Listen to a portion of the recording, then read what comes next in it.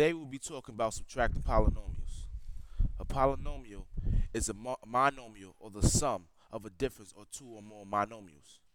In this problem, you will find the difference of 9x squared minus 2x plus 1 and 3x to the third minus x squared plus x. To find the difference of the problem, we have to subtract.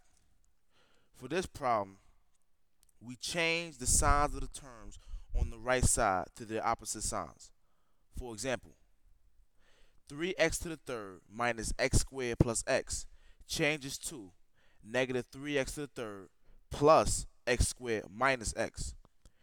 Then we put 9x squared with x squared because they are like terms and got 10x squared. We also combine negative 2x and x because they are also like terms, and we got negative 3x plus 3x to the third. 3x to the third doesn't have a like term, so we left it the same. And 1 doesn't have a like term, so we left that also.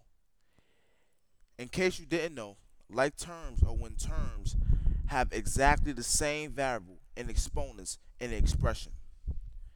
And just remember that the key component is to change the sign of the second expression, and that's how we got our answer negative 3x to the third plus 10 squared minus 3x plus 1.